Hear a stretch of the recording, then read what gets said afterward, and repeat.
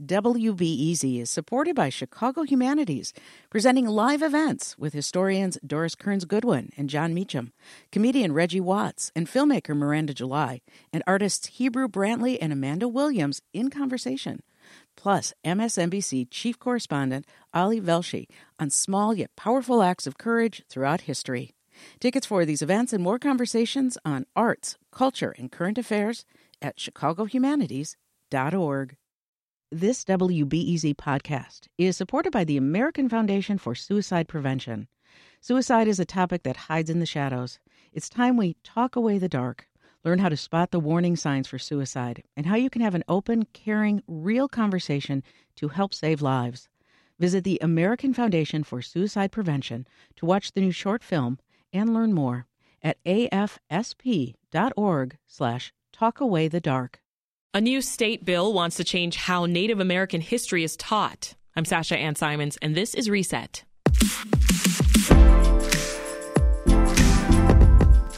U.S. school standards for teaching Native American history largely date back to 19th century guidelines, which means kids can learn often incomplete or outright inaccurate history. But that could change soon in Illinois. To find out more, we're talking to WBEZ education reporter Susie An. Hey, Susie. Hey, Sasha. So what's the issue here when it comes to how Native American history is taught today? Well, it really comes from just kind of one perspective, and it's been taught in a way for kind of just decades. It's just sort of been taught this way, sort of this antiquated view of Native American history. And Indigenous advocates want to see that change. They want to see it not only modernized, but to have their voices heard in creating a curriculum and having a say in what materials are taught. How would this bill address these inequities? So it's interesting, a bill that came before this, the Asian American Education Bill, it leaves it up to school districts to kind of form the curriculum, but a Native American collaborative will make resources available for the most accurate and fully formed curriculum, make materials available through the State Board of Education. So while we might see the curriculum look different from one school district to another, the hope is that there will be more resources available for schools. Advocates are also hoping that districts will make the opportunity for teachers to do some professional development, possibly, unlearn things that they may have learned when they were in school, to be able to give their students a more accurate and fuller lesson. And to that end, you focus in the story on Megan Bang, right, whose son is the descendant of Native Americans who attended boarding schools. What happened in her situation? Right. So last May, her son was graduating from high school in Evanston, and he was wearing some Native American regalia, an eagle feather, and a traditional beading on his cap and gown. And before getting to the stage, he was stopped and told that this was inappropriate. You can't come to the graduation ceremony and cross like this. And this was meant to honor the elders who were there with him, elders who had attended Indian boarding schools, which were essentially meant to eliminate their traditions and replace them with what they thought of as American traditions, and so to eliminate their culture in a way. And so, elders of his family had experienced those abuses, and he wanted to wear the traditional feather and beading to honor the elders who were with him at the ceremony, and he wasn't able to do that. And Megan, it was hard for her son to experience that, and he also understood it also comes from a place of just a lack of understanding, a lack of education, and so she and others feel that if there is education, a true education, and an accurate depiction of indigenous peoples and their life, that there wouldn't be situations like this. And she says this is, of course, a very blatant situation here, but her kids experienced little things, microaggressions throughout their schooling that had there been better education, they wouldn't experience things like this. So is wearing traditional Native clothing items, is that addressed in this new bill? So not this specific education bill, but there is a separate bill that addresses actually what Megan's son experienced, and it was this bill came out of response to that, that would allow students to wear clothing of religious or cultural significance at school. See. Well, so the bill that we are currently speaking about, what's the pushback there? So, for any sort of education bill, there is usually some kind of criticism of unfunded mandates, whether there could be an issue with a school district being able to do what the bill says. That's why you're seeing in the bill that districts can decide how they do the curriculum. So there was some pushback on that, but then, on the other end of that, there was some criticism of, if we're allowing districts to come up with their own curriculum, does that mean that we're just going to have a bunch of different standards? So that was another issue as well. And in the House debate, there was also mention of, whether a depiction of Christopher Columbus will be inaccurate. We've seen a lot about statues being taken down, Christopher Columbus statues being taken down, and that also entered into the debate of, if we're coming up with a Native American education curriculum, how is Christopher Columbus going to be depicted in that? The bill's sponsor, Representative Maurice West, said, it's not about that. It is about Native American history. That is a separate issue.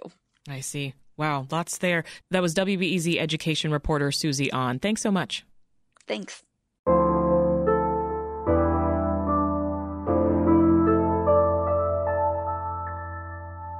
We'll shift now to hear how the curriculum for Native American history can be updated for the 21st century. With us is Andrew Johnson, a board member of the Chicago American Indian Community Collaborative. Now, Andrew, before we get into what schools could or should be teaching their classes on this topic, I want to first ask what you think educators need to unlearn when teaching Native American history. I think it's in a couple of areas that we do have Native American Heritage Month, and it seems that that is the only time that our history is addressed, or even where we are seen as citizens here. So we would like to let people know that, my goodness, we're American Indians 12 months out of the year, and not just that one there in November. Right. So different things happen during the year of activities, ceremonies that can be brought forth for the students to help them understand and break out of that particular cycle. So these are some of the things to unlearn and to learn that there are many facets that help support us, that guide us, that have positioned us and developed that we can bring to bear and help others. Well, to that end, a big point of contention we know among the legislators in Springfield, as Susie mentioned, it's how the bill portrays Christopher Columbus. What's the best way to approach his role in history while also accurately including Native American history? It is a very subject that really goes to the heart of Native Americans, in that you look at what happened 500 years ago, and the perception is where you stand. And it's something that needs to get across that America was not discovered by this individual. And that's something that really needs to get across. This was contact from two advanced civilizations here on the earth that occurred. And then people do need to understand that that was the beginning of the conquest and genocide of the American continents here. What happened shapes us today, and people need to understand that that particular history from the time of that landing up through today. Mm-hmm. We have particular periods of time and federal policy that has been related to it that we would love to get across.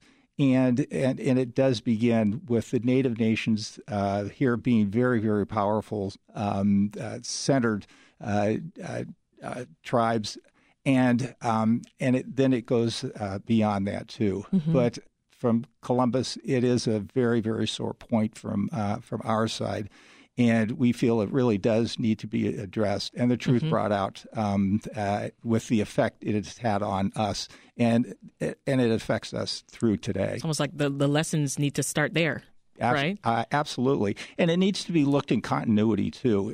It's very interesting. I speak in front of many, many groups. And when I'm able to talk about natives from a perspective of when the Europeans landed up through today, it really does help them see that progression and put us into why we are addressing the particular issues we are today, why we're stand.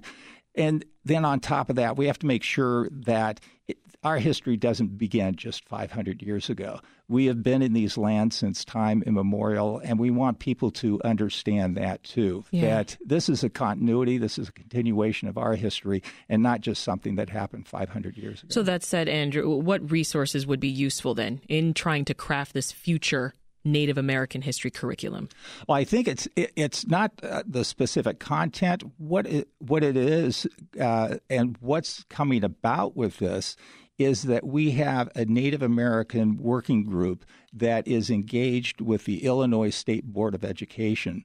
And this particular group is not built into the bill, but we appreciate the board taking the initiative to reach out to listen to us, to engage with us. This only really began as of last October of 2022.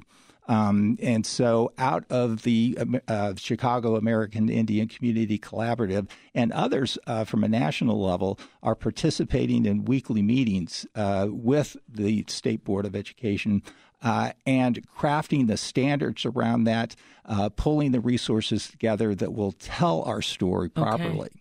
Oh, so you're already very much involved. It's a long ways to go. This is really a first step. If we think about it, this is only since last October have we really been engaged in this way. So we appreciate what ISBE's doing. Yeah, well, here's the thing, too. Some folks may not even realize that the Chicago area has one of the largest urban populations of Native people, right? Mm-hmm. One tribe that we know lived and still lives in the Midwest region are the Potawatomi. Those people, they're still fighting for rights, still fighting for land in Illinois to this day. How does the bill factor into that ongoing struggle? It really is to let people know. And I think that's something interesting about what the content will contain, because actually there are 7 bands of the Potawatomi, and the Prairie Band is the one that has a bill in front of Congress right now. Congressman Garcia and Congressman Garcia is introduced the bill, mm-hmm. and this is to return lands that were taken from them, that were unlawfully sold by the U.S. government. And so for people to understand that particular piece, that we do have claimed lands here, they've been trying to get that back for almost 200 years, and that there are 7 bands, and that we're not a homogeneous group. There are 574 tribes, tribal nations within the United States. So one can't really speak of Native American and encompass everyone. Yeah. That with each one of those tribal nations, there are different customs, clothing, religious aspects, language, all of that. And on this note, I want you to help us understand what does it mean when a tribe is recognized by the government versus when they aren't? Like, what's the significance It is a formal process that the federal government has followed. That's part of what we want to get into is the sovereignty of the tribal nations. These were independent nations that signed treaties with our federal government. So there is a nation-to-nation relationship there, and the treaties are the highest law of the land. Anyways, it is a one-sided pact that's there, that the federal government goes through their particular process and then grants recognition from their side. I see. So that's what's been occurring over the years and now. So you talked a little bit there about the Chicago American Indian Community Collaborative and its support for this bill. But how can folks become involved with your group or just support Native American community in general? I think definitely go to our website, chicagoaicc.com or .org. Google the Chicago American Indian Community Collaborative or some of our organizations. We have 17 different organizations within our collaborative, and it covers cultural facilities, social services, economic development, affordable housing, employment, healthcare, education, arts, museums, all across the board. I'm here as a board member of, we call it CAIC, C-A-I-C-C. Okay. But my particular organization, I'm the executive director of the Native American Chamber of Commerce of Illinois. So we work to try and help Native American entrepreneurs through their process, beginning all the way to growth. Okay. But because we have that many different representatives there, we try to cover the needs that way. Yeah. Well, before I let you go, Andrew, what is next when it comes to this bill? Well, we're not done yet. It's passed the different houses. There's been some amendments here and there. And so we've got to say we're still keeping our fingers crossed. We're not going to celebrate until we're over that final finish line with it and have it signed by the governor. But we're hoping we can celebrate this achievement with the governor. So I'm putting that out there for his office. Manifestation is real. Oh, boy, I sure hope so. But we're very happy, very pleased with how things have progressed, and really appreciate Representative West and what he has done to help us through. We have worked with him for over a year and a half to pull this together. Wow, long time coming. Very, very much so. So it's thanks so much. Looking forward. Thank you very much, Sasha. Andrew Johnson's a board member of the Chicago American Indian Community Collaborative. Good to have you on. Thank you. Thank you.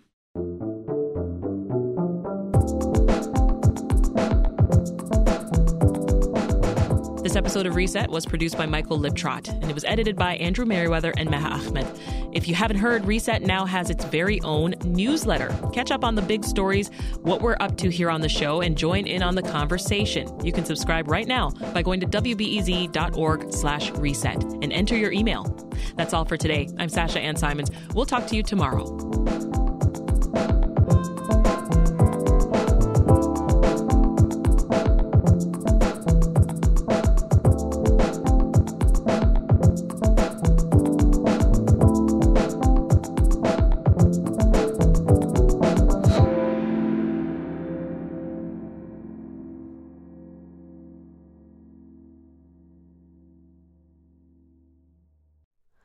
Hi, it's Terry Gross, the host of Fresh Air.